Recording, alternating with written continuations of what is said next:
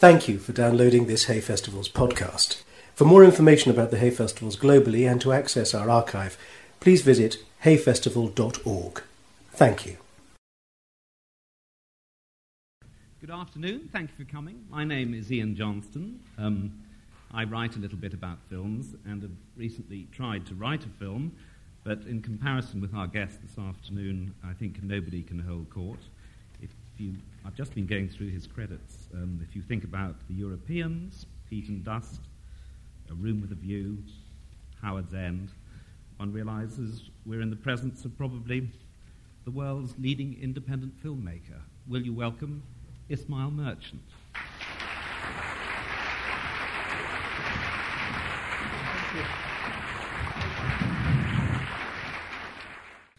Since this is a literary festival, we're here to talk a little bit about Ismail's book, which is Once Upon a Time, The Proprietor. And it's a wonderful behind-the-scenes story of making a film that he himself chose to direct, starring Jeanne Moreau. It showed in England, although it'll be out on video in a couple of months. Half the book is the making of it, and the other half is the script with some splendid photos. I suppose the plot is of Jeanne Moreau playing a writer who returns to Paris, so it's about a writer, where she'd fled the Nazi occupation, and she buys back a flat to try and buy back her past. Is that it? That's right. It's a story which came about. I mean, I have admired Jeanne Moreau for a long time when I was a student in America, and I saw her film Jules Regime, and I said, what an extraordinary person and a wonderful actress, and kept a sort of a mental note. So years passed, and we never met, for one reason or the other. We would go to the same party. She would come to the same party, but I was invited, but I couldn't go to that party because I had to go be somewhere else.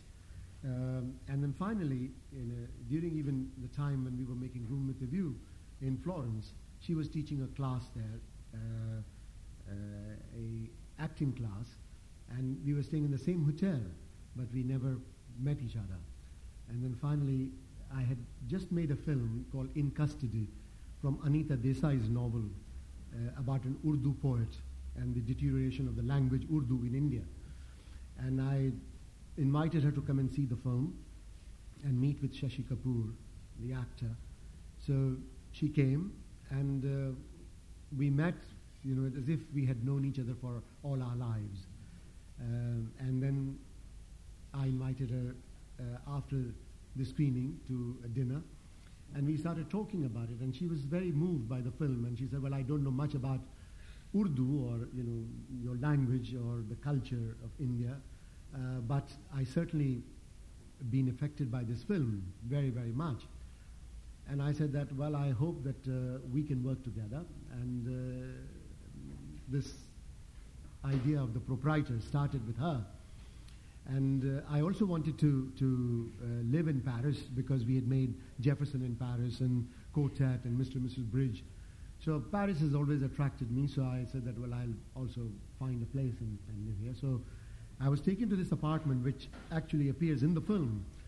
And I took Jeanne Moreau to see the apartment, which belonged to a very famous designer, Madeleine Caston. And she felt very comfortable because Jean Cocteau had brought her to this apartment some years earlier. And as you see that, out of millions of apartments in Paris, we are there, and she had already visited the place, and it belonged to Madeleine Caston, whom she had met. So fate plays a very important part in this film, and how people meet, and how friendship is formed, acceptance of lives from other continents, So that's what happened, and then the film started. We started writing the film, The Proprietor, and then we started to shoot the film, and the entire story is written in this book, which Iain has just mentioned. But I think that what is interesting in talking about film, because there are so many surprises which people do not know. I mean, audiences see a film for 2 hours or hour and a half or 2.5 hours, and they think that they have seen everything. But it isn't so. There's much more, to see and learn and know. And that's what has happened over the past 35 years in our working, whether it is in India or whether it is in England or whether it is in America. So that's how it is all. I should say, in a little while, there'll be an opportunity for you to ask questions, and I know there's a certain connection between Ismail and this neck of the woods, because was Howard's End shot near here? That's right. How far away? Not very far, actually, just about half an hour from here. Yes, Yeah. so who knows, the owner of the house might be here. But reading this book, and it's wonderful to hear a director, in this instance, giving away the secrets of how you get things done, I would say one of the watchwords is wing it. And let me describe a dilemma that Ismail has. He's also about to produce a film called Surviving Picasso. And Picasso's son, Claude Picasso, and Françoise Gillot are about to take out perhaps an injunction to stop him shooting it. In his film, he needs a sequence in Place de la Concorde, where the Nazis, I think, are about to leave. Is that their evacuation? And in Picasso, where you think an injunction may be on its way, you also need a similar scene. So what happens? Well, this was August, where Paris is quite empty in August. And Claude Picasso was creating a lot of stir and, giving out interviews that how he will send the gendarmerie to stop us and put Jim and myself behind bars. So we wanted the sequence of both the occupation and the liberation of Paris. More so occupation for me and liberation was for Picasso. So we decided that we would do it in Paris. And one day, occupation and liberation at the same time. Very ambitious, And we named the film was The Proprietor to be shot. And we were also shooting Picasso at the same time. And it was quite amazing because the whole Place de la Concorde was empty. And we had this German army marching there. And people were watching and waving flags at them and all. And there was in Hotel Crillon a couple who had come from America for their honeymoon. And they were there watching the occupation of Paris. And they packed their bags, ran down and said, well, we've been occupied again here. We must leave this place immediately. So they came down and they set up a bill and all of this.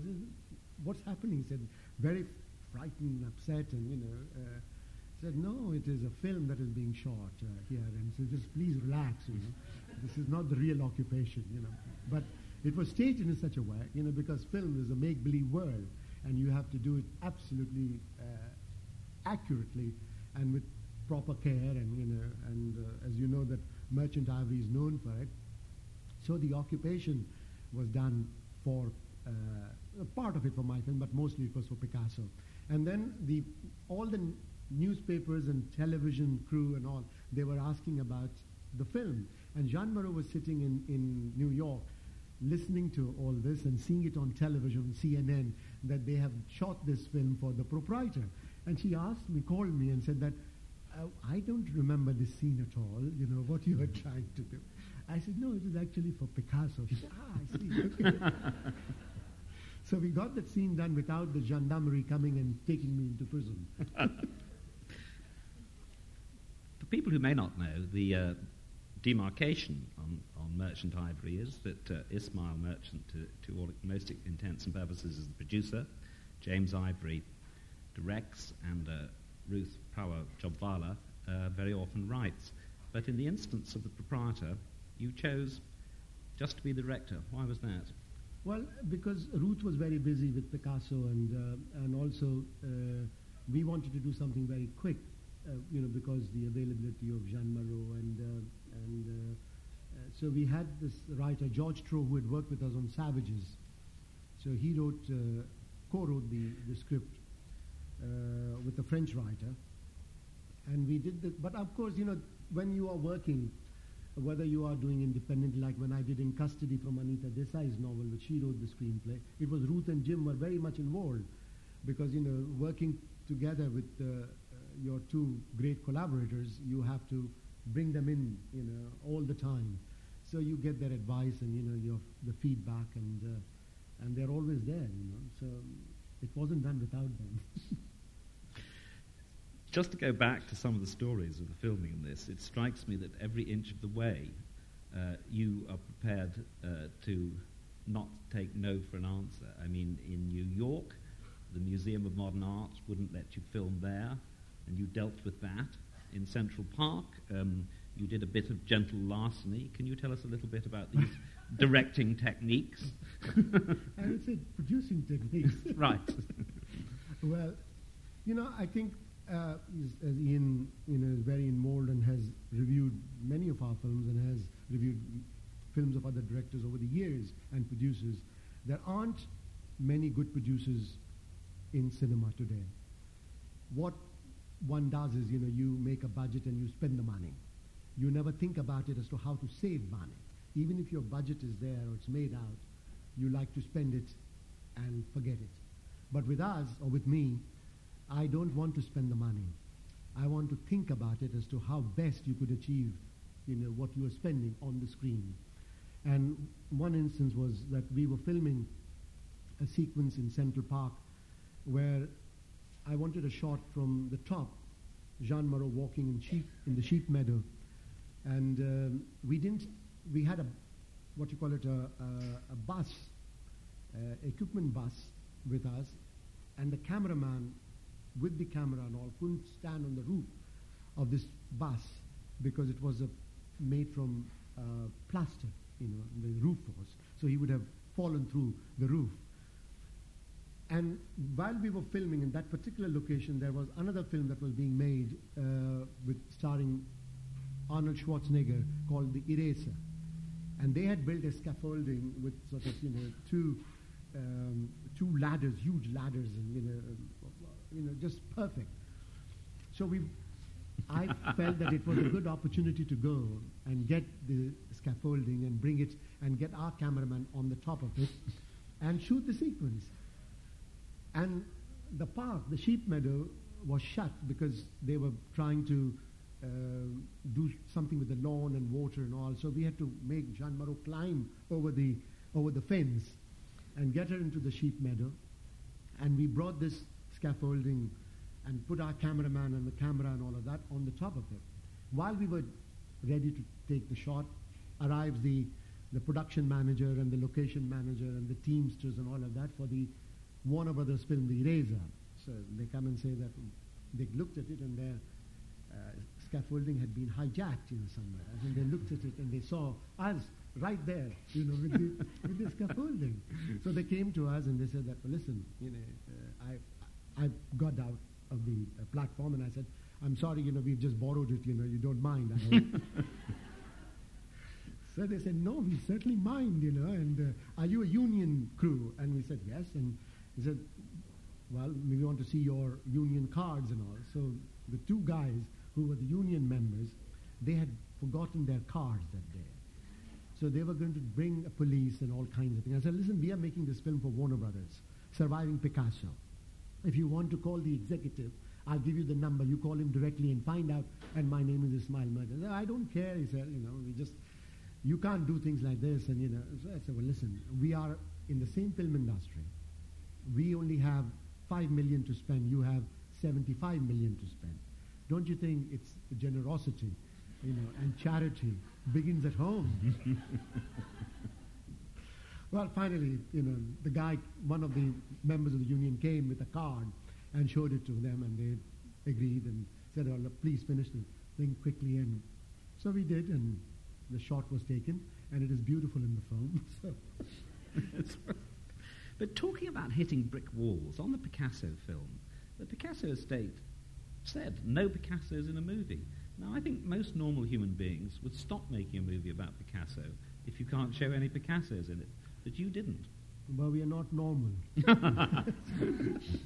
No, actually, the thing is that when you decide to make a film, and Picasso, it was not about his painting as such.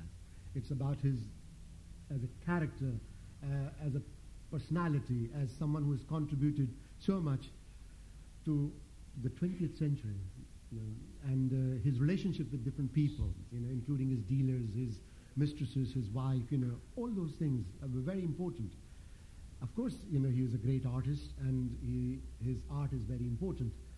But if people sort of shut the doors, at you and say that, you can't do it, well, there is no reason why one can't create a certain kind of an ambience and feeling. That's what we did.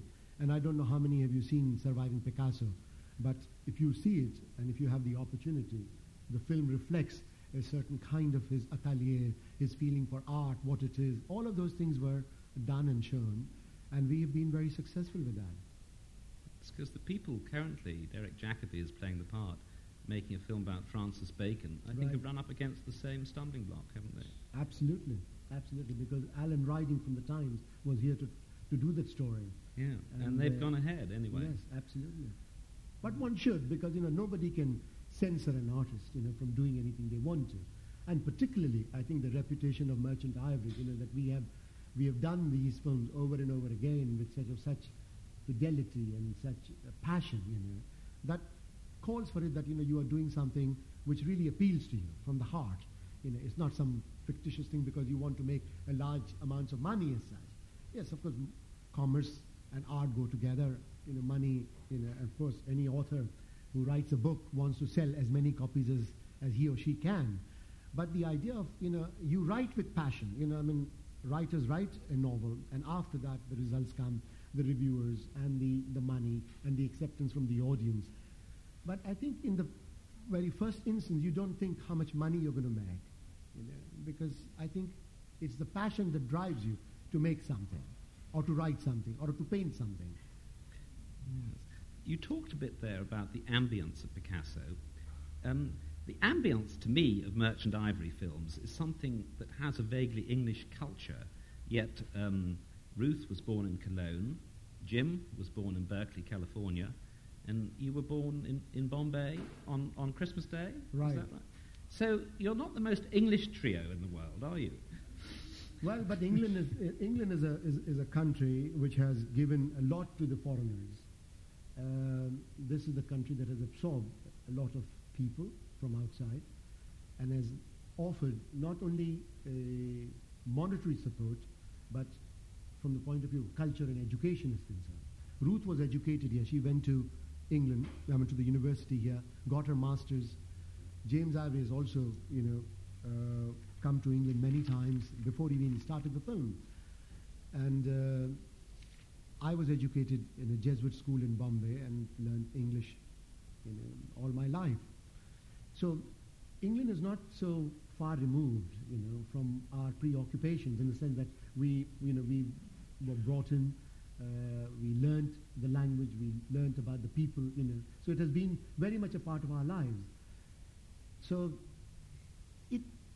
it gives you a kind of a feeling where you have to, if you are recreating an atmosphere or a place or a time, whether it is in India, in our film, right from the householder to Shakespeare Wala and to Heat and Dust, or to the Deceivers, and then coming here to England with the same feeling, about a place is very important.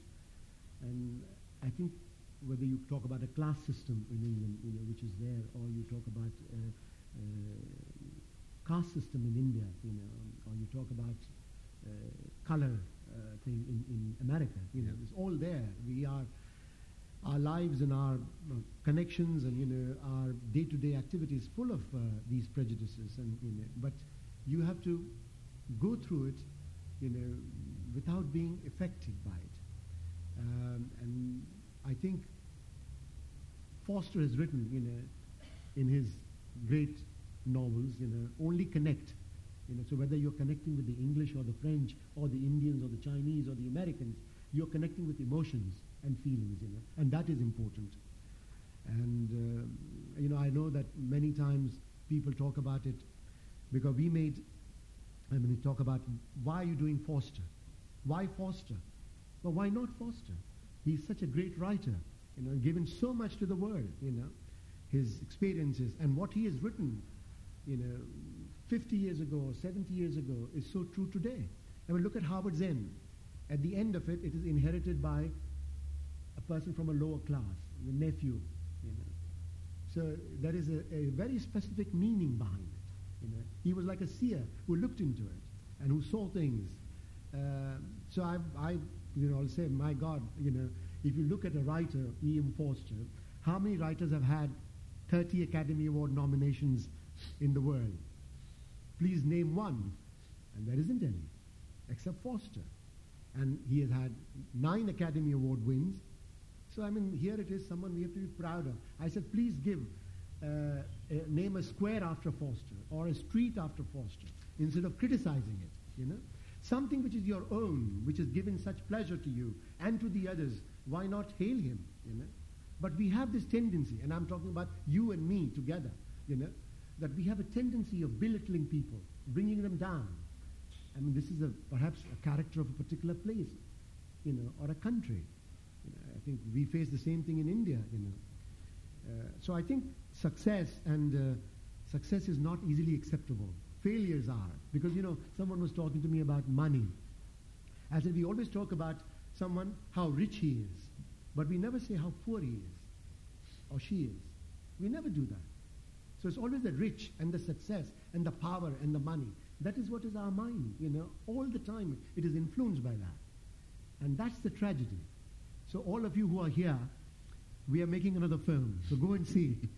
Do you know what?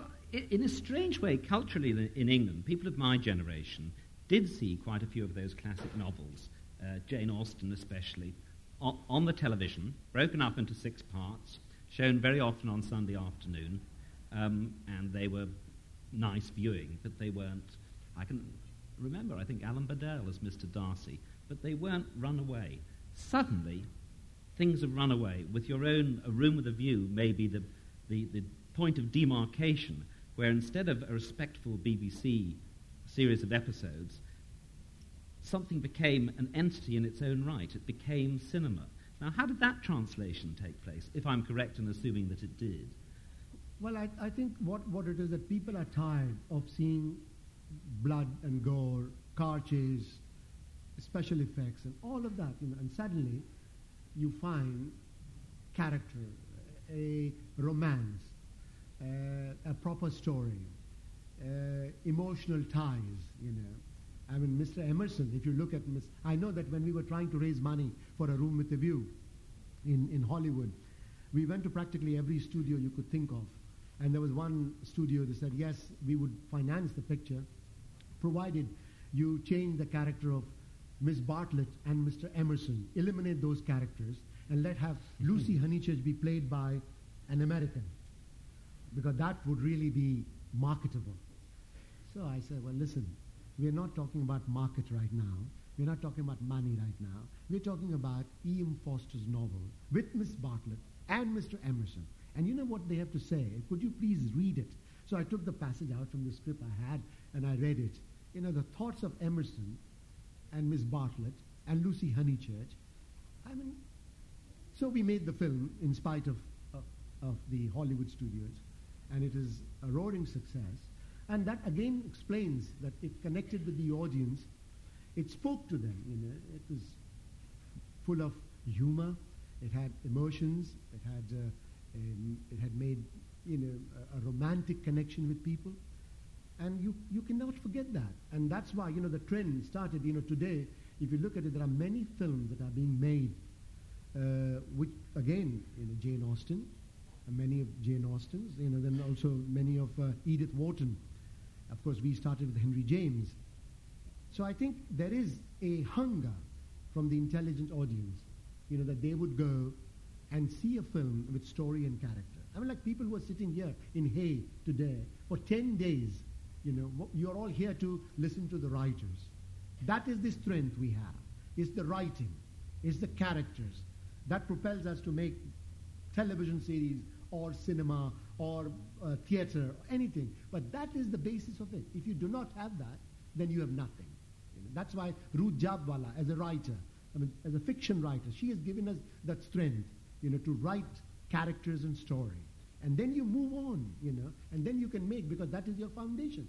I know there is a thing which, when we celebrated 35 years, we brought out a poster. And the poster has a tree. I wish I had brought that poster to show it to you, but never mind. there's a tree and there are roots. And we say, we are proud of our roots. That is the headline. The tree and all the roots are the writers. And then it says Merchant Ivory, Bombay, London, New York, and Paris. And that's what it is. And publishers, when they saw this ad appearing in the New York Times and elsewhere, they said, we never thought about this, that we have about 100 writers, but we never thought about it, because it is the writers. You can never forget, it's the writers who make everything. And thanks to them that we are here. We are sitting and talking and entertaining you, So I think it's a great thing and a great feeling. Also, as well as writers, actors, and because of your limited budgets, you have had to search out actors that don't cost you $20 million a throw. And I was just going through your films this morning, and I found 5 little English names: Pierce Brosnan, Hugh Grant, Daniel Day-Lewis, Helena Bonham Carter, and Emma Thompson, all of whom got a bit of a start from you. Well, how did you spot them? Well, actually, and Greta Skaki. Sorry about that. Well, actually, you Felicity Kendall. Yes. You're going to be trumping me all morning, all afternoon. But I think what you do is apart from the stars, you also have to find new faces, new actors. You go to the theatre, you go to readings, you go to nightclubs, you go to stand-in shows. Stand-up, yeah. Sorry? Stand-up. Stand-up yep. shows. And there you are. You see these wonderful actors performing, giving their heart out, and then you say, well, why not this actor? But how did you know Emma Thompson was going to go that far as she did for two films for you, just wonderfully? Well, actually, after when we were casting for Harvard's End, it's such a wonderful part, Miss Schlegel, Margaret Schlegel, and we must have seen about 25 actors. And Emma did a reading, and then Emma met with James Ivory and wrote a wonderful letter. She said, "Dear Jim, I so enjoyed meeting you and reading for the part of Margaret Schlegel, which comes once in a lifetime. And whether I get it or not, but I just want to tell you that if you decide to select me as Miss Schlegel, I'll do everything I can to make you happy." And that's what happened. So you see, and same with, Hugh Grant, he was in Morris, Daniel Day-Lewis was in Room with the View, Helena Bonham Carter. And along with, of course, Maggie Smith, and you have Vanessa Redgrave and Christopher Reeve and Paul Newman and Joanne Woodward and Mr. and Mrs. Brave. There's an actor called Bobby Sean Leonard, Kira Sedgwick, another young actress who's not much known, but she's become a star now. So you give this opportunity because it is your duty to find people, and it's like new directors, new writers, It is our duty. We have gotten so much from the cinema in this industry that it is our duty to replenish it, And I think that's one of the challenges of it, You're very modest, but it takes an eye. I remember eating a meal once with Daniel Day-Lewis and congratulating him on some business in A Room with a View. He's playing this slightly foppish vicar, and he's just walking, I think, through shot. He's not the primary player, and he's got a cup of tea, and he's trying to remove a wasp from the cup of tea, and it's just a beautiful piece of cinema if you see it. And I said, "Very clever, Daniel, shows you're bright." And he said, "Actually, I stole it from Jacques Tati." But what it made me think was that actually if an actor does that in a film, in an American film it would be out, but with Jim Ivory, he says very little, I believe. He lets the actor create just that. Is that so? Absolutely. It was sort of a great blessing when you have actors who can create a part and add something of their own. That is really a great pleasure working with them. And Daniel Day-Lewis is an exceptional actor. He has this. He just did My Beautiful Laundrette, and immediately, came to work with us in Room with the View with 2 different parts completely. And I remember the critics in America went berserk because they'd seen the film in the same week, My Beautiful Laundrette and A Room with the View. And I said, how can an actor play these 2 so different, parts, And then So it's a bonus, you know. You have the best of the lines written by a writer, and then if it's not spoken well by an actor or thought out well, it's nothing. You know, it's like that wonderful scene in Room with a View between Maggie Smith and Judi Dench, you know, sitting in the field peeling a pear, and the poppies are there, and they're both having a parasol, you know, and talking about the affair which somebody had, a sort of a gossip thing, you know. It's absolutely brilliantly done, you know, and between both those actresses, you know, you could see you can never forget things like that, you know, that happen, because the actors bring something which is very unique.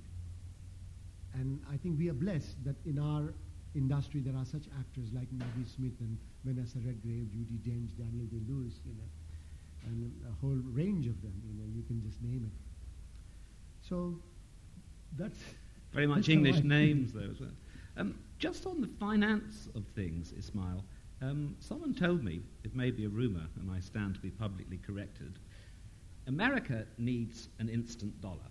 I mean, over the weekend in America, The Lost World, Jurassic Park, opened at 5,400 screens, and it needs to earn $25 million this weekend, or else it's a crime against humanity. They take it so seriously. But films die, they wither on the vane because of that.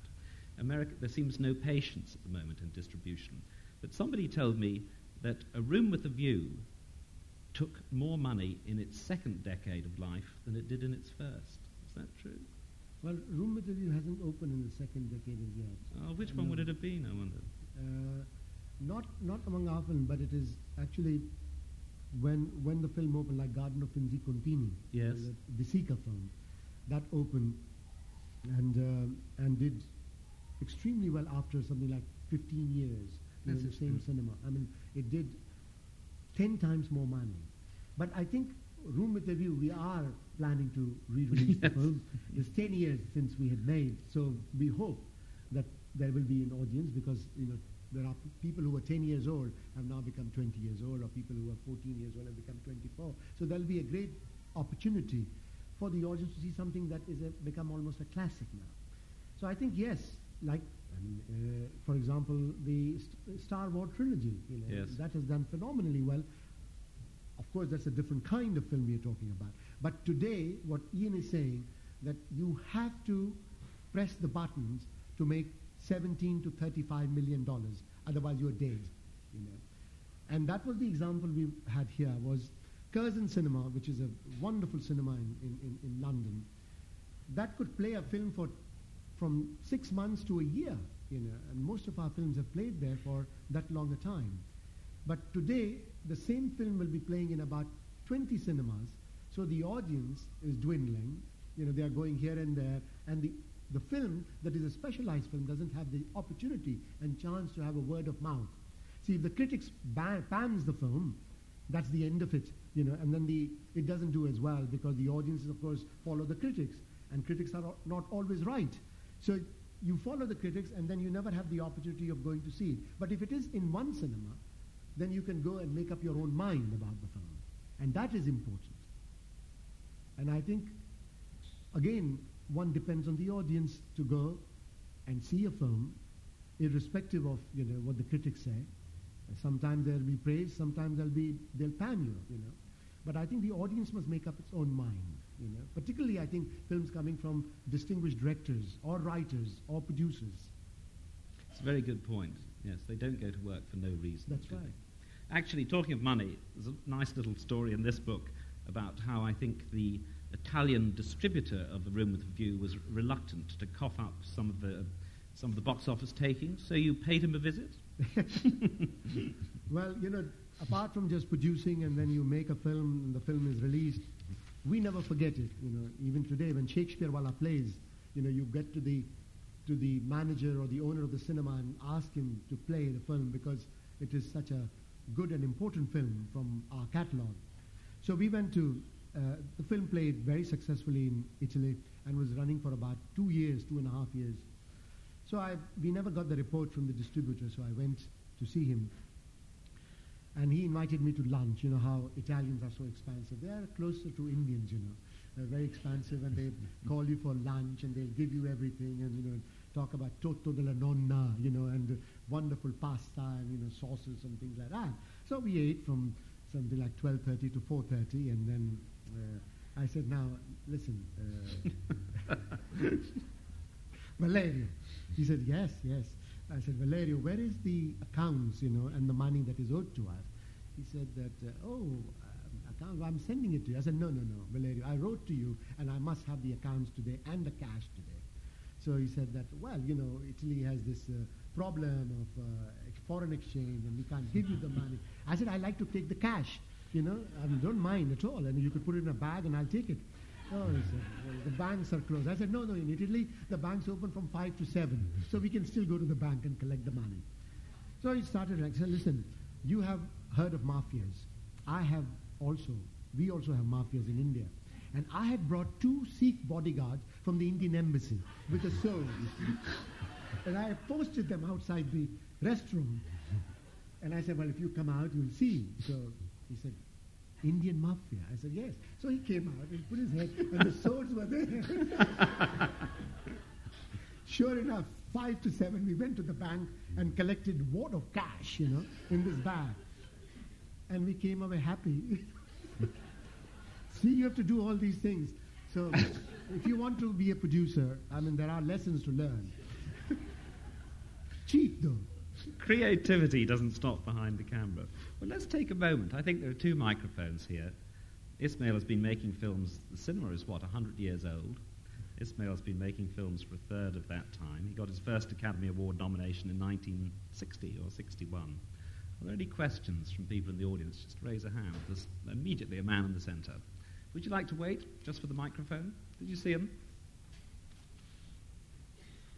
Hot day. Well, firstly, congratulations. Obviously, thank you from all of us for all the wonderful work you've done. The feeling at the moment with the success of the English Patients and the fact that, I may be wrong and may mistaken my statistics like Iain, but is it true that perhaps, I think, 47 American movies are coming out this summer which have a budget in excess of $60 million or something ridiculous, that finally, do you think there's a chance that the independent cinema of the world is on the up? And I wonder what you feel about that. Is it actually finally the end of so many American blockbusters of 100 million, like Titanic, etc.? See, we don't have any objection about blockbusters and what they spend. But as long as there is an opportunity of independent cinema or independent films made with story and character, as you've seen, in this last Oscar competition and the Oscar win, the films that were praised and won the awards were the independent films. Shine from Australia, Breaking the Waves, Mike Lee's film, Fargo. I think, and even English Patient, which was independently financed, and the producer Saul Zaentz, who put up his own money, something like $5 to $7 million, because there was a gap of financing. That shows that the audience is ready and is there for an intelligent film.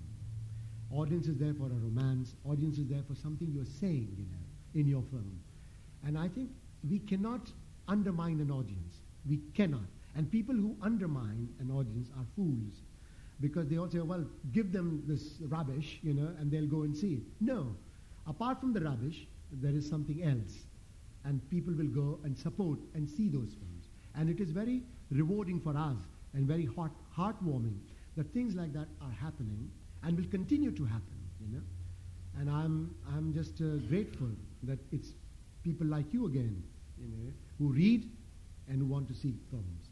Or if there is a film that has been successful, then people will go and buy that book and read it. Like E.M. Forster never sold in his lifetime 50,000 or 100,000 copies, sold 4.5 million copies, in Passage to India, Morris, Howard's End, and A Room with a View. So there it is. It's a great reward, isn't it?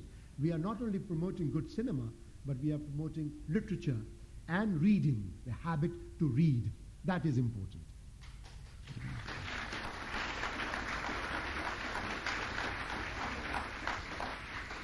Like Herodotus, doing better business now than he ever did before. There's a lady in the front row, if we could bring a microphone down.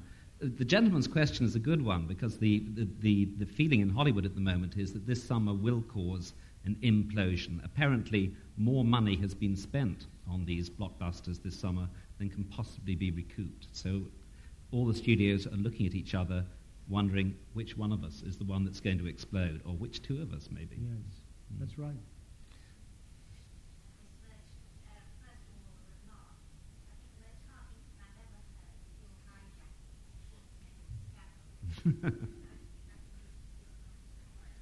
Mike, can we use the other mic? I think Schwarzenegger's been at that mic. My question is that you have brought people like E.M. Forster to a much wider audience, and you say that your roots are your authors. Are there any modern authors that you feel would respond to your sort of treatment? Well, V.S. Naipaul is one of we bought the rights to his novel Mystic Massa, and Carl Phillip is writing a screenplay. Ishiguro is writing an original screenplay for us. So, I mean, there are, obviously these are great masters, and Ruth Jabwala herself as a writer,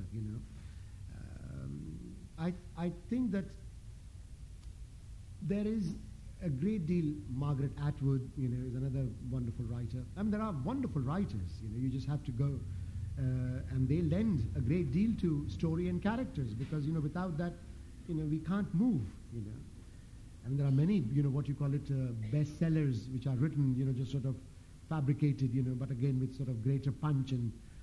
But I think good writing, can stay for 1,000 years, million years, It's a great pleasure. You can read and read, you can read over and over again, like it's a good film. You can see it over and over again, and you're never tired, like Satyajit Ray's films, or De Sica, or Bergman, or Fellini, or, David Lean, I mean, there are, it's John Huston, I mean, I think cinema has contributed a great deal to enrich our lives. Literature, of course, cinema depends on literature, so that has enriched our lives. I mean, what more do we want? I mean, in this civilization, these are the two things that are there for us to enjoy and learn and, and be proud of. If you were to be at the Cannes Film Festival, though, and say that cinema depends on literature, I think those who espouse the French New Wave, which created itself, wouldn't agree with you, would they? Well, I think even like Truffaut, and... he went towards literature, didn't he? Yeah, he absolutely did. He never sort of shied away from it, and he actually admitted that without literature, it would not be, because, when a director does anything, his foundation isn't reading, really, to know about character or his own experiences, Yes. And I think unless you have that, you cannot, I mean, you may pick things up from here and there, or new wave cinema or all of that, but still, I mean, you can sit and make a scene out of nothing by, having very intelligent people talk about it, like at times Wally Shawn, the Yes. playwright, he's done that. Mike Lee as well. Yes. Mike Lee was a perfect example, That is that, but still, their foundation is in reading, whether it is fiction or fact or plays, I think that's very important. Do we have another question? There's a lady way at the back. We won't go on too long because it's a little bit hot, but it's a nice chance this to hear from the horse's mouth. Yes. I'd be grateful to have your opinion about how sacred you consider a literature text is for filmmaking purposes, in that obviously sometimes you are having to condense 600, 1,000 odd pages into, 2 hours of film. But what do you consider is most important? Is a film sufficiently different, another medium whereby you can make alterations to a text, leave things out, or do you consider that the text is important and sacred in a sense? Well, if you are taking a novel, then you have to be faithful to the text or the characters that the author has created. It's like The Bostonians, it's a huge book, and it had to be condensed in 2 hours' time, and many, many things have to be sort of connected. But the spirit of the writer and the dialogue and the characters and the storytelling, that has to be faithful. Otherwise, there is no... I remember when Passage to India was made and people criticized David Lean, they said, where is Foster in this film? Well, Foster was pretty absent in the film, but he said, I'm not making Foster's novel. I'm making David Lean's Passage to India. So that's a different thing, and a director admitted that it is not Foster's work he's doing, but it is his vision of Foster's work. So that's a different thing. But if you are taking, whether it is James or Jean Rhys or Anita Desai, or who are writers, or Ishiguro in Remains of the Dead, then you have to maintain that spirit as far as we are concerned. That is a must. The text and spirit, the characters are a must. Otherwise, why do it? Then you do something else. Although I do remember in Howard's End, and you will correct me if I'm wrong, I always thought the central scene in the novel was the only connect scene that comes from the elder Schlegel sister. But I don't remember seeing it in your movie. No, it was shot. It was shot? It was shot, and it was a wonderful scene, but it didn't move the story forward. You just came to a stop, and then you wanted to hear those lines, only connect, with the two sisters are saying to each other, And we said, well, this is going to be terrible, because you can't stop the story. You have to move on with the story.